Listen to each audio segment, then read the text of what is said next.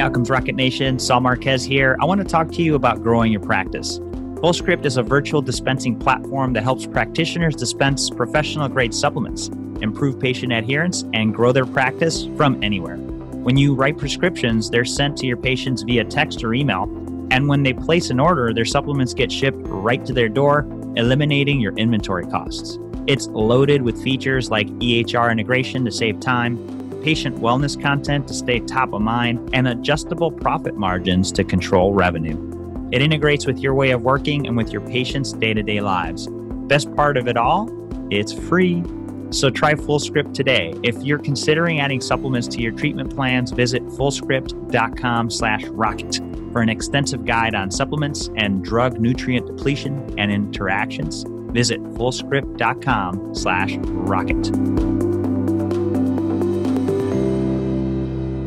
Welcome back to the Outcomes Rocket. Today, I have the privilege of hosting Jeroen Tas. He's a Chief Innovation and Strategy Officer of Royal Philips, a position he's held since February 2017. Jeroen is an experienced global executive and entrepreneur with a track record of leading innovation in healthcare, information technology, and financial services industries. He clearly sees the tremendous value that information technology and data can add to managing health. Leading the company's global innovation and strategy organization, he's responsible for M&A strategy planning, R&D solution design, medical affairs, sustainability, technology platforms, ventures, and emerging businesses. He's in charge of creating a pipeline of innovation in their various businesses that Philips covers within healthcare.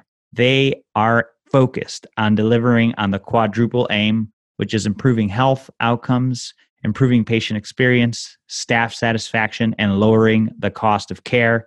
And in my interview with Jeroen, he dives deep into how they're doing that with some great examples that you will enjoy. He's a respected thought leader and was responsible for turning around Philips' healthcare IT business and has been instrumental in establishing HealthSuite as a new open industry standard for the healthcare Internet of Things cloud platform. Jeroen joined Philips in 2011, leading IT worldwide as Group Chief Information Officer. In 2014, he became CEO of Philips Healthcare, Informatics Solutions and Services, overseeing digital health and clinical informatics. From 2016, he led the company's connected care and informatics business, demonstrating a passion to create new models of people-centric healthcare based on the power of information technology.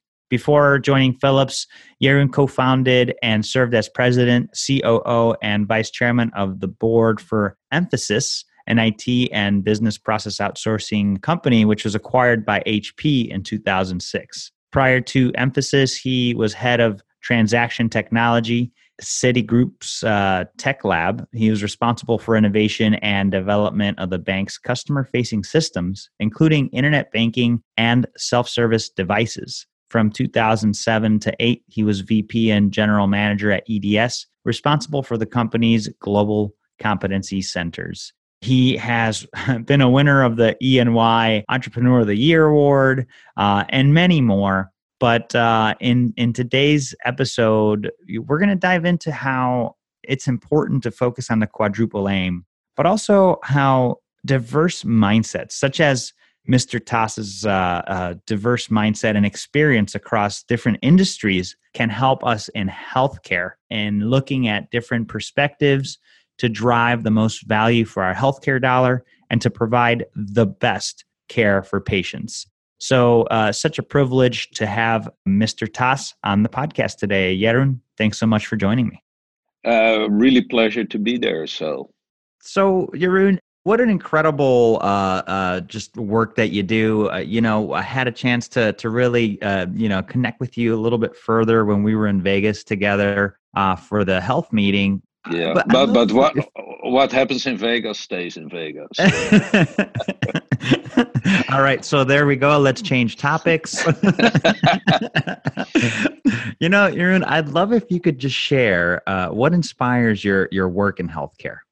Well, I think like all of us, we have personal stories, and we have personal stories when it's related to health. And what really motivated me to get into healthcare is when my daughter was diagnosed with type 1 diabetes, and she was rushed to the hospital and spent a couple of days in the ICU.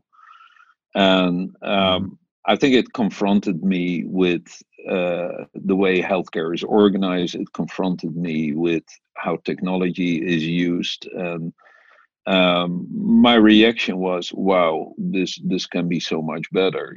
And my daughter regularly says, "I'm actually the care coordinator because."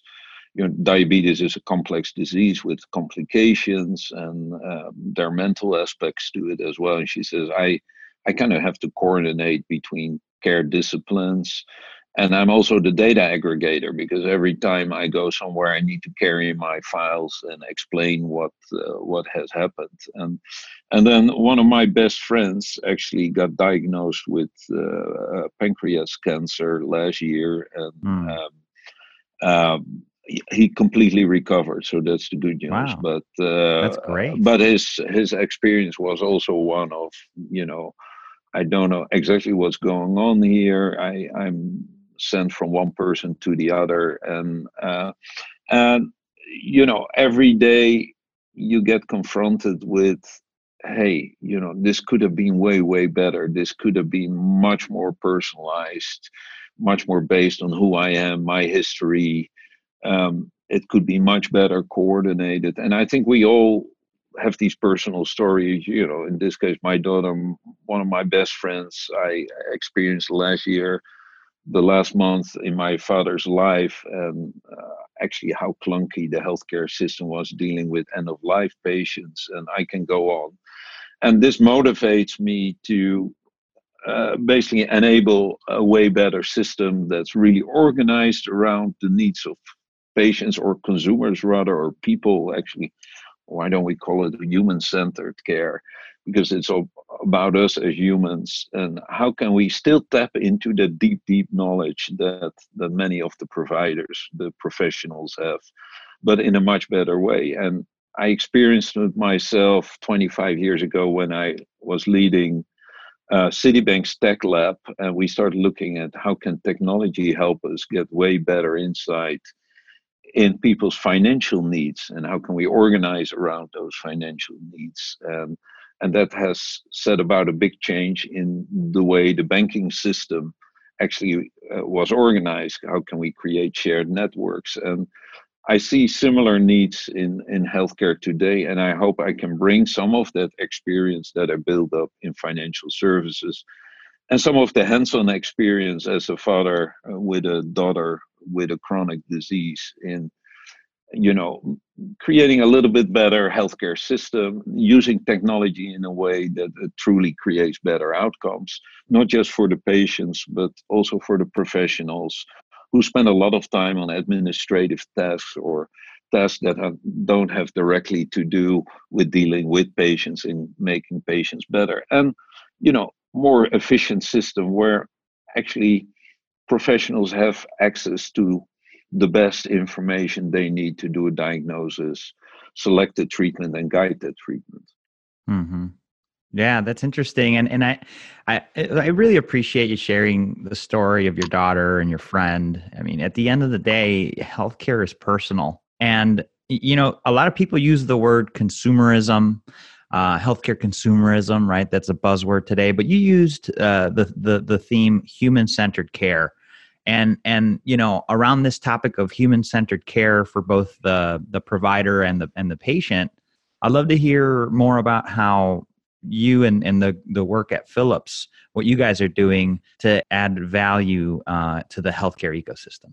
Yeah, and clearly it's a tall order to really make an impact there. And but we started with simple things, and it sounds simple, but doing it is hard. So we Mhm. basically said we're creating these propositions, either let's say in connected care, where we want to give ICU intensivists and nurses the right tools to better understand their patients, identify deteriorating patients, or we look at diagnosis and want to give cardiologists and oncologists a more precise insight.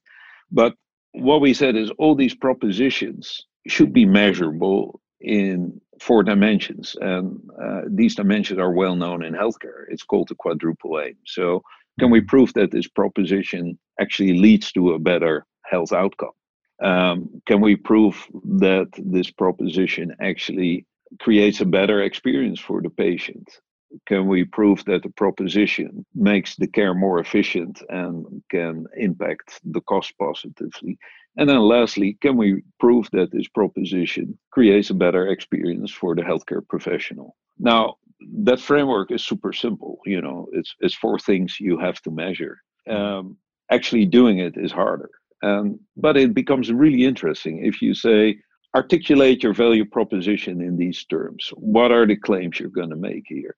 And then show me the evidence that you're actually going to deliver that. And then once you install the proposition, continue to collect that evidence and show how you can help our customers create better outcomes. Now, for instance, I can take something as simple as an MR.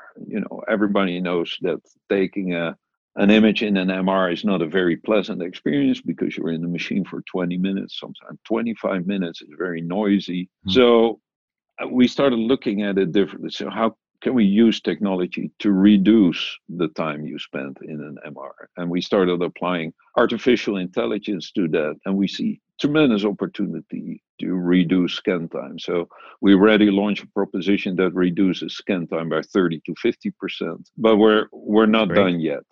So but that's not enough. So that's already a major step. But what if the machine adjust to the patient, because right now the patient has to breathe in a certain way to get the right image. So Mm. we put in a camera and we detect the breathing patterns of the patient, and we actually take the image at the right time. So the machine actually adjusts to the patient. What if we can give them a virtual reality experience that gives them a wide open space instead of a confined space? What if we now can I use like that idea. our artificial intelligence to help people reduce setup times and find the right protocols? What if we can use artificial intelligence to help reconstruct the image, but also detect disease on the image? So now you're trying to improve on all these aspects: better patient experience, shorter time, better experience for the technician to set it up, better experience for the radiologist. You don't have to send the images back. Way more efficient system, shorter time, more studies a day. But it changed the way we define our propositions. The same for our minimally invasive cath labs. What if we can help them do more procedures a day? What if we can help them optimize their full operations and make sure that the patients are better prepped as they go in for a cath lab procedure? What if we can help these patients when they leave the cath lab and recover much better and faster? So we're looking at all these dimensions that sometimes, change a proposition and sometimes add a different perspective on a proposition. And once you say, hey, these outcomes are really important and let's optimize around those outcomes, it's also easier to explain. But also, once you have an MR in the field, or you have a cath lab that keeps learning and keeps guiding the staff better and keeps helping stratify patients better, you create ultimately better outcomes for everybody. But it is kind of a different perspective on your proposition, on how you continuously improve on it and how you continuously guide the professional and the patients to better outcomes. Yeah, Jeroen, I love the just the focus around the quadruple aim. You can't go wrong with that, and like you said, it's easier said than done. So when you guys deploy innovations or different ideas on product iterations, do you look to do all four each time, or do you look to tackle one or another? What are your thoughts there? Yeah, well, we tried to address all of them, and I think we can, Mhm. if you put your mind to it, because I think they're all important, and obviously, the better the experience. So there's also a relationship. Obviously, the better the experience for the professional, they have the right information tuned to them. with the right tools. Therefore, they can make the best diagnosis, select the best treatment. We can guide the patient better in the treatment. It all will lead to better outcomes and also at lower cost. Mhm. But sometimes it's hard. And for instance, if you say there's some principles that apply to everything. The first principle is the more we know about the patient and the more we understand the longitudinal view of that patient, the better we can select the right diagnostics or the right therapy. But how do you get that information? How do you make sure that information is fully contextualized and ready to be used? In a health system where data doesn't really flow that well, it can be hard to actually create something that can live up to its full potential. So there are a lot of enablers that are important, because an MR machine doesn't live in isolation, and a cath lab doesn't live in isolation, a patient monitor doesn't live in isolation. So what can we do better on the system level to have a secure way for that information to flow better? What we can, sometimes also the way people work will change. If we say, for instance, we can remotely monitor these patients because they have 5, 6 chronic diseases. They live at home and they're presenting a big load on the system. How can we better help them and guide them at home? You typically look at a different way of working. You need, a central remote care hub where you have care teams that work together, but that may be monitoring thousands of patients simultaneously. And they may deal with these patients through two-way video or a phone call. You change the way you practice healthcare. And also the way healthcare gets reimbursed will have to change to get the most out of these new models. So there's a bunch of things that kind of hold it back and need to address. So are we moving the reimbursement towards those outcomes and therefore make these solutions more relevant? Are these solutions better integrated into a system that enables data to flow better? And are we setting up the care teams in a different way, more multidisciplinary teams dealing with larger numbers of patients, sometimes remotely? And can we support these new ways of basically practicing medicine? And I think we still have to make progress on many of these barriers. Yeah, I would agree. And the amount of time and resources that go into developing, point of care solutions versus tackling that entire spectrum of the continuum of care, it varies from organization to organization. What would you say it makes what Philips does better or different than what's available today? Well, maybe we're not better, but clearly we set ourselves a higher goal. So we basically said we're going to be a health tech only company, but we're going to embrace the consumer side as well as the professional side, because we believe that to be able to really have a systemic impact, you really need to understand, people or consumers, whatever you want to call them. But Mhm. we all know that the behavioral aspects, people call them many times, they talk about the social determinants of health. Yes. And that's important because it truly determines health. But ultimately, it's the behaviors that impact health or disease.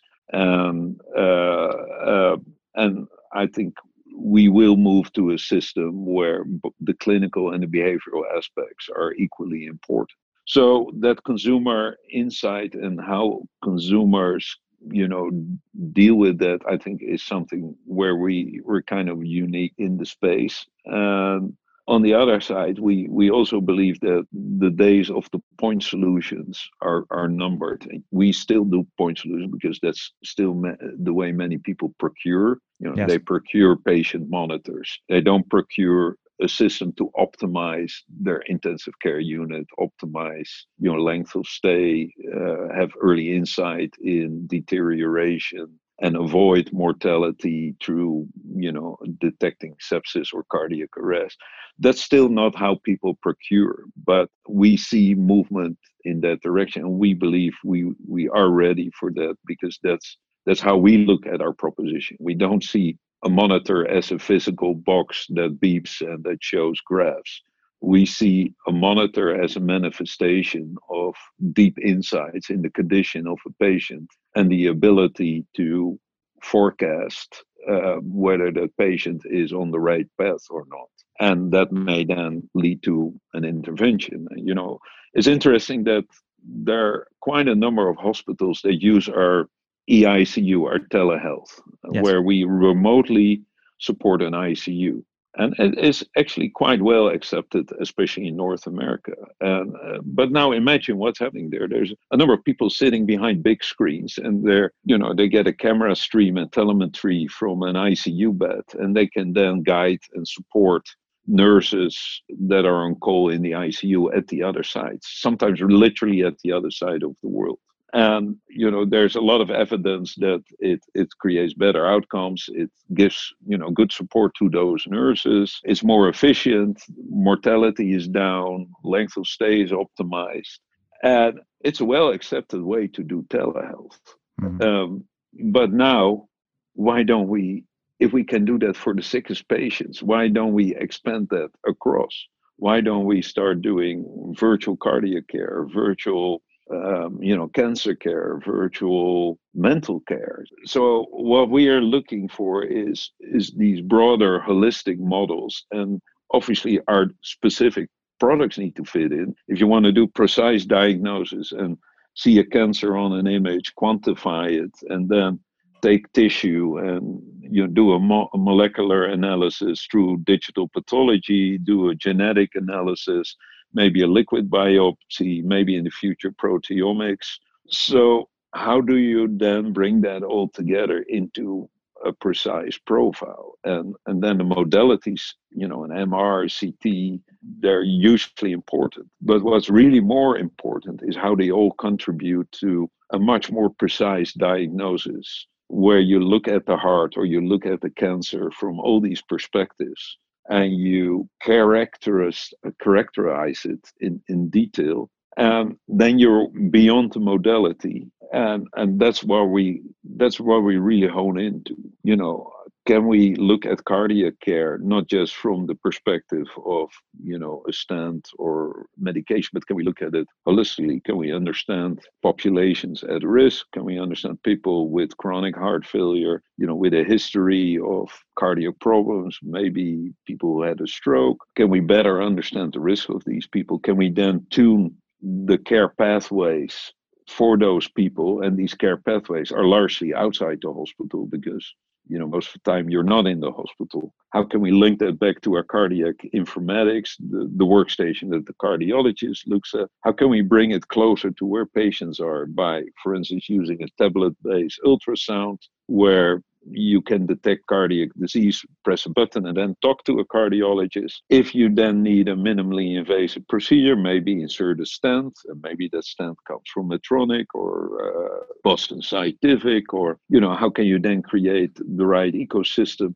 If a patient has cardiac arrest, how do you know the closest person who has CPR, and where the closest AED is, and how to triage that as quickly as possible? How do you know these people that have actually cardiac arrest and can start looking for early? And you know what I'm getting at. Totally. We start looking at all of these perspectives, and then we say, hey, they're all great point solutions, but how can we weave them together into superior cardiac care? And then how can we leverage maybe not just cardiologists in your regional or local hospital? How can we plug them into a network of the world's best cardiologists? So that's kind of what we're pursuing. Yeah. And it's a fascinating approach, making these deep insights at the system level while at the same time responding to the market with point solutions, because that's how they procure. Yeah. I mean, it's you're living There's tension there. What's that? There's sometimes tension there, but I think we have to do both. It's not like, hey, we're abandoning all our great point solutions because we're gonna do the big stuff now. No, you have to do both. You just have to make sure that you're point solutions actually become a building block for something bigger. Yes. And, I think that approach is very forward thinking and one that I think does distinguish the work that you and the team at Philips does. So definitely want to give you guys big kudos for that. You mentioned the consumer insights, another aspect that makes you guys unique. These things are important in today's healthcare economy. What would you say is an example of outcomes that have improved or business processes that you guys have helped improve through implementing your technologies or solutions?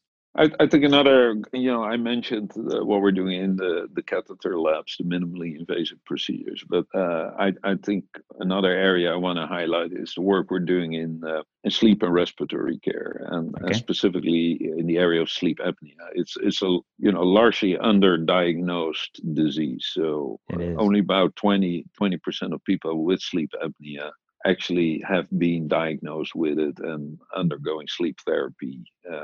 Typically using our CPAPs. So we believe there's a huge opportunity to help health systems to better understand their population and actually through the data find out who might be at risk. Then we created a triaging app that actually allows you to answer dynamically a number of questions that can tell us whether you probably are suffering from sleep apnea or at high risk. And then we can guide you to the right sleep therapist. But also once you undergoing the sleep therapy, we'll track your sleep and we actually guide, every night we'll guide you on the best way to undergo the therapy and get you to a better place. So we kind of creating a close loop between, how can we help you diagnose or detect, link you to the professional system, get you the right mask, the right therapy. During your therapy, how can we give you constant feedback to put you in a better place and avoid any complications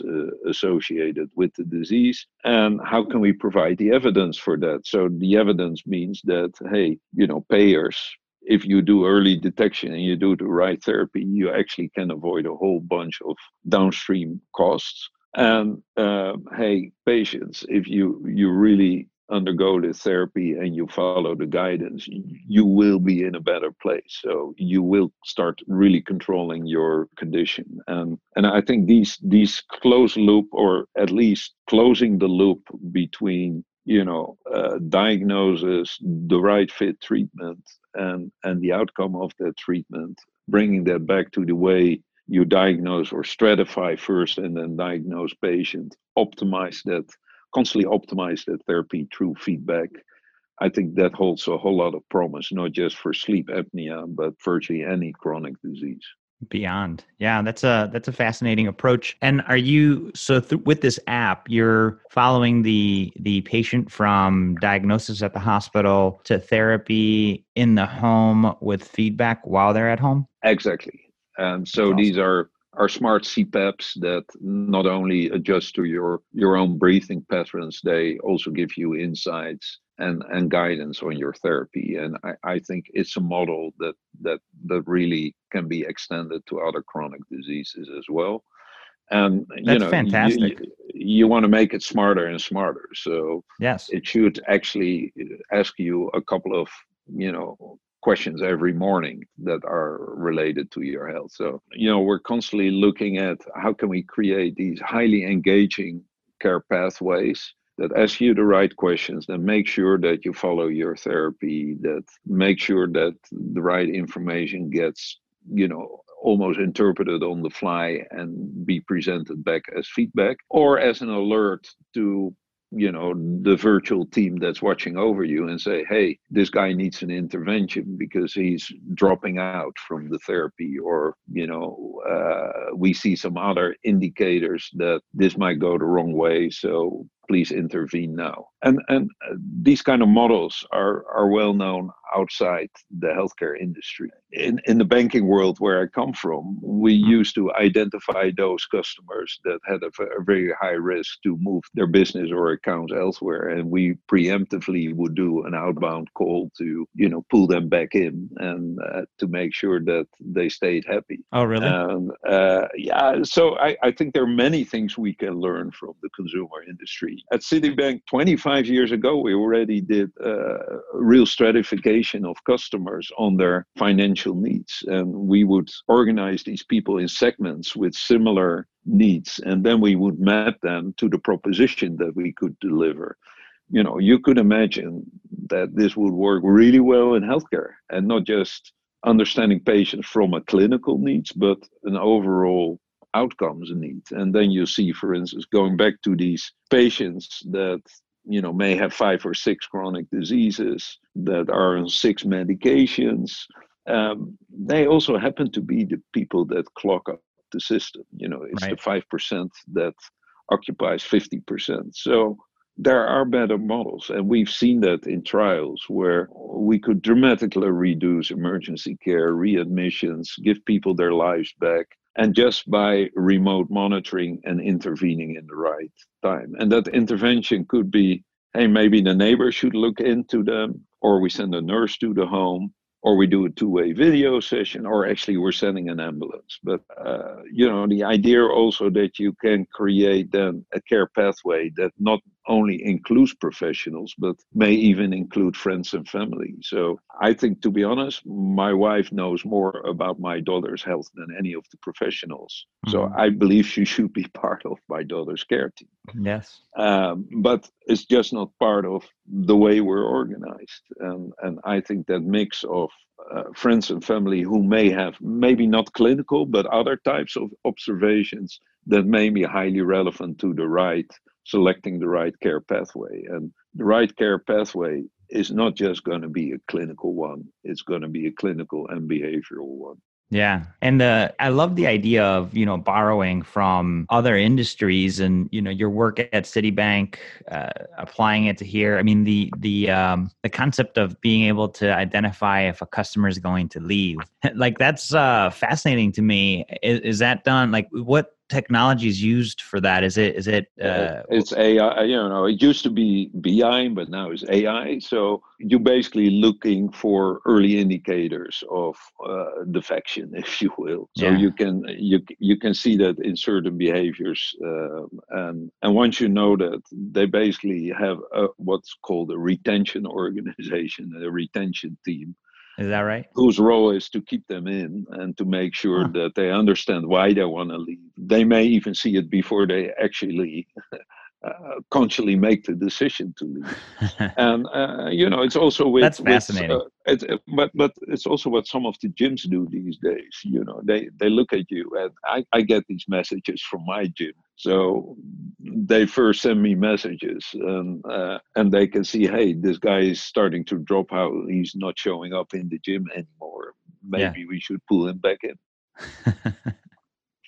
That's awesome. Yeah. And, and these things exist, but they're not being implemented, right? I mean, we have clinical decision support, right? The mapping of, is a patient deteriorating, but it's not quite there, the adoption of these technologies. As you think about some of the setbacks you've had, what would you say is one of those key setbacks and a learning that came from it?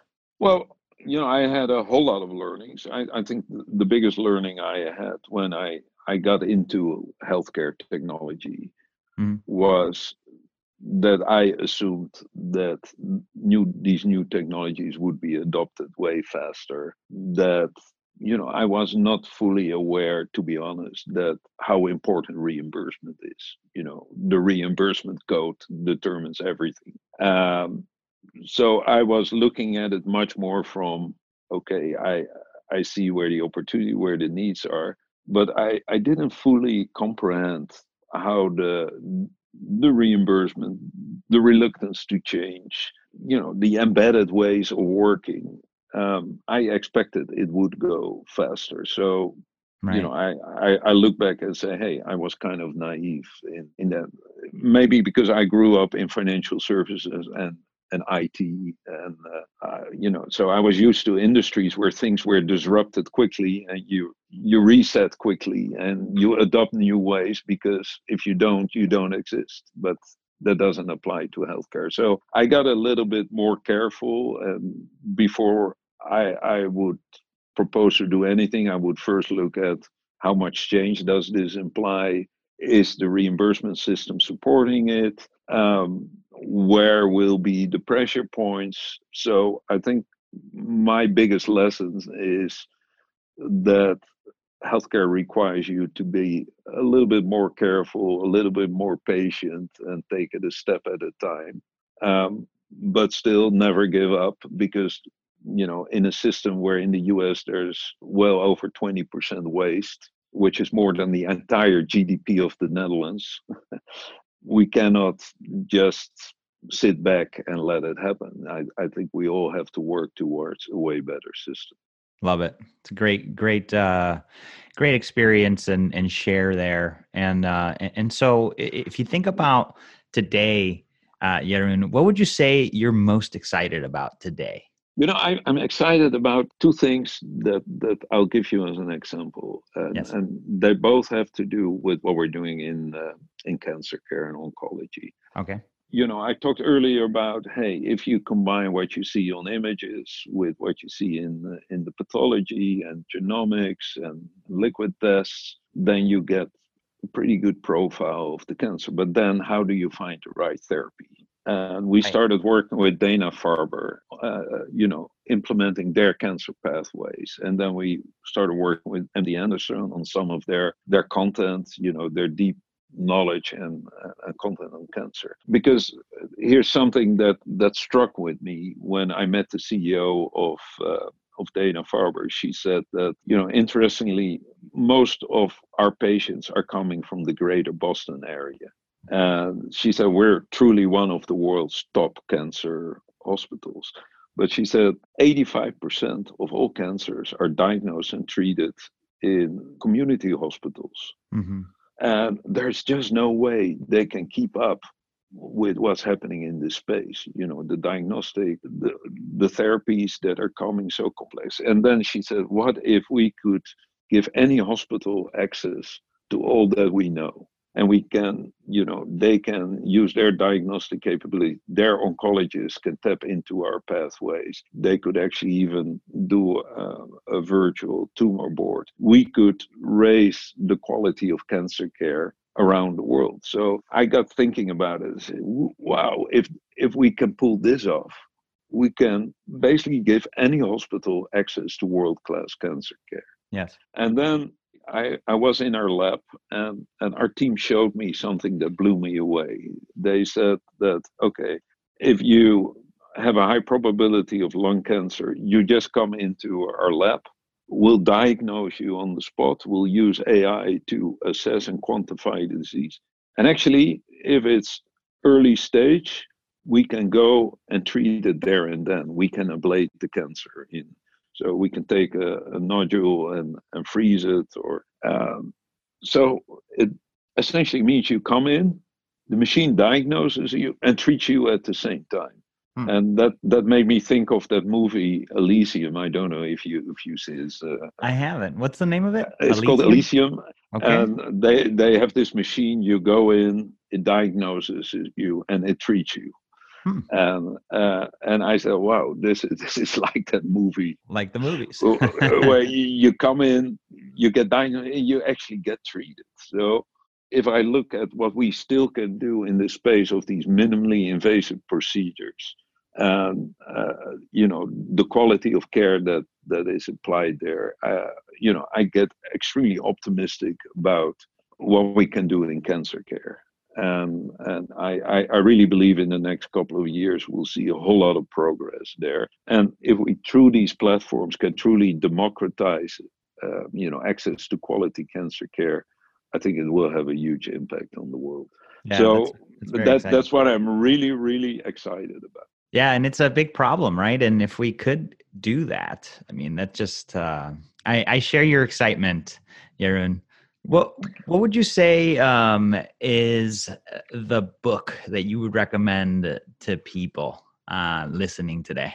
Well, there are a couple of really good healthcare related books. Eric Topol is one of the great writers and a good friend. Atul Gawande is an absolutely great writer and friend. He wrote the checklist manifesto that helped me rethink what we could do to really help specialists in their care. But the book that takes it a couple of levels up is 21 Lessons for the 21st Century by Harari.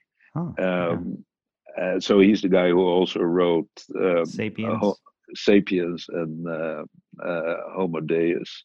And I listened to him again last month in Davos, and the way he looks at the world and the impact of technology. Sometimes it's a little bit dystopian, but I think his insights are spot on, and I learn a lot from that. I also learn a lot about what we need to watch for to really keep technology to be on our side and not start working against what makes it human. What a great recommendation, Jeroen. It's 21 Lessons for the 21st Century by Harari. Yep. And folks, you can go to outcomesrocket.health. In the search bar, type in either Phillips or type in Jeroen, which is Jeroen, or you could type in his last name, Tas, T-A-S. And the show notes will pop up with links to our conversation, links to the book that he's recommended, as well as the full transcript of our discussion. Jeroen, this has been a ton of fun. I've really enjoyed this. I'm sure the listeners are as well. Leave us with the closing thought and the best place where the listeners could follow you and get in touch. Well, I would say my thought is almost obvious. I think we really are at a point where we can dramatically improve access to care and the quality of care by using technology wisely in the right system. So I think it's up to us to get us there, and we can do it. I love to continue this dialogue with anybody. I'm quite active on LinkedIn. I regularly post blogs, and I love it when people give me comments and feedback. Also, I love it when they don't agree with me, because the best way to learn more is by being challenged and always learn from somebody else's perspectives. Well, Jeroen, I love what you post. I follow the stuff you put on there. So folks, I would recommend, if you're not following the work that Jeroen does, it's very thought-provoking and always food for thought if you're looking to make an impact in healthcare. So great ways to get in touch with you. Appreciate that, Jeroen. And again, just want to say thanks for spending some time with us. It's been a lot of fun. I really thank you, Saul, and looking forward to seeing you again. Maybe not in Las Vegas, but I'm sure we'll see each other soon again. Thanks so much for having me on your podcast. Thank you, Jeroen. Bye.